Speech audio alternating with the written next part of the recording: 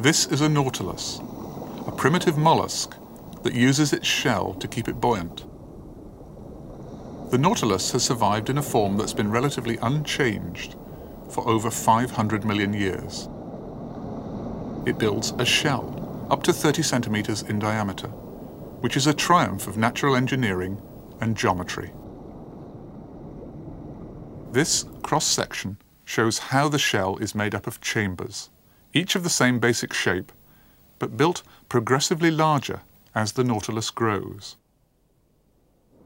The chambers are filled with gas and liquid, which it can control to keep it buoyant.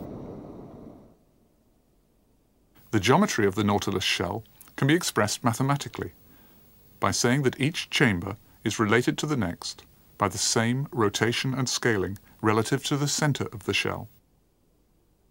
In this case, the rotation angle is about π/8 radians, and the scale factor is about 1.06, with only small variations from chamber to chamber.